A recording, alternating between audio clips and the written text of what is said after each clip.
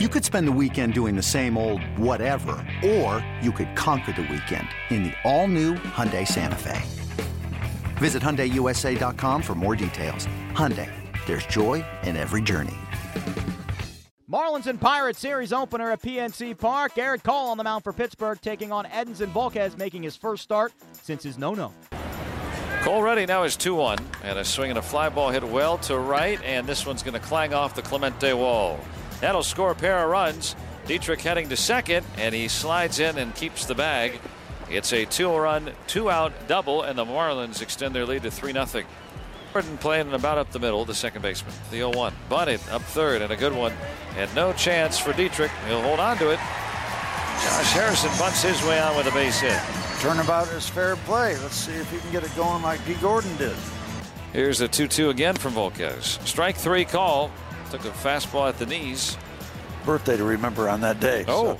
So that helps you remember. 1-2, swing and a miss. Now the 0-2 pitch. And a swing and a miss.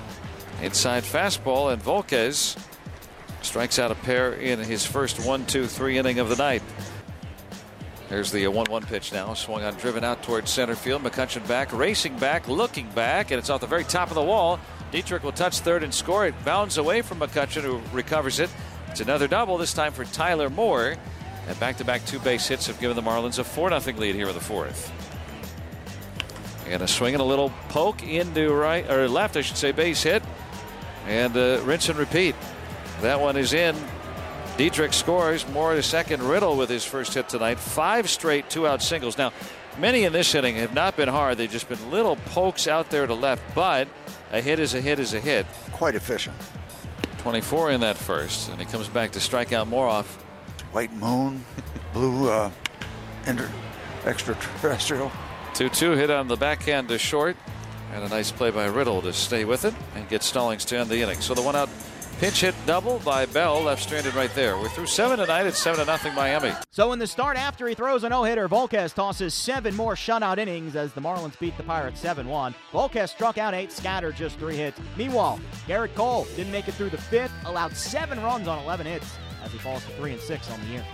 Glenn Hurdle's squad lost their 3rd in a row Thursday night. Here's the skipper talking after the series opening setback against the Marlins. We saw some of that tonight, yeah. We saw some more of that.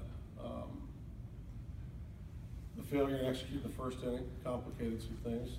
3 runs, you get the 2 big strikeouts, you get back in the hunt, you look like you minimize the inning, and then we leave a changeup up in the zone for Dietrich. Ended up giving us a problem throughout the night. And he got some nice sequences. Fastball was working to the glove side. He was pitching it in. He had some angle down. He made some good pitches. You know, you looked at him work through the second, looked at him work through the third. He got nicked for 1 in the 4th, and there's 2 outs and nobody on. You're actually talking about maybe having him shot to go out there and pitch another inning. Balls are just elevated. Those balls, if they're down in the zone, they're miss hits, they're fisted. But when they're up, they find outfield grass versus being on the ground.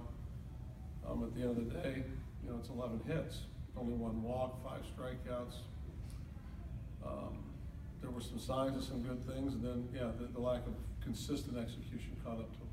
He seemed to indicate after the last start that it was maybe the delivery being just a little bit out of whack. Is that something you're seeing from the side at all? You know, we'll get his thoughts on the outing. We'll always sit down and talk about it the next day. I'll share my thoughts with him first. Volquez, what exactly did he do to give you guys trouble? Was it much of the same what you saw from when he had the no-hitter? You know, the same sort of sequences? Yeah, except for we had a bunt hit. He threw strikes, close to 70% strikes. He pitched off his fastball. The changeup was good. The breaking ball was good. With left-handers, first pitch, second pitch, continued to go to it. Hit 7 punch-outs, and then Josh got the second hit off of him.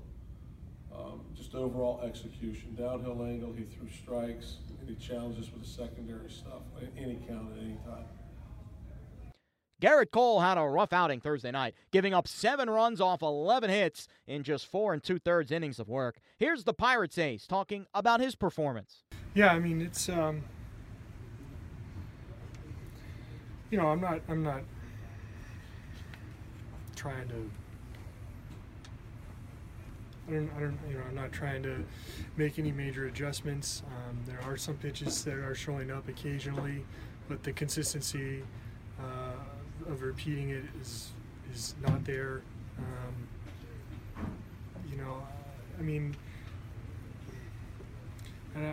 I'm not creating the ground balls that I'm usually, the fifth inning, for example, there were a lot of base hits that were not necessarily scorched as compared to earlier in the game, yet I failed to get them on the ground. So I'm looking for those balls to be on the ground, the shortstop, instead of lofted 6 feet over the infield, so 20 feet, whatever it was. There's a delivery component there where the ball's not creating an angle. Is that mostly the two-seam fastball where that pops up as an issue? It's everything. The lack of depth is showing up on everything. The series continues Friday. Vance Worley on the mound for the Marlins against Tyler Glasnow for the Pirates.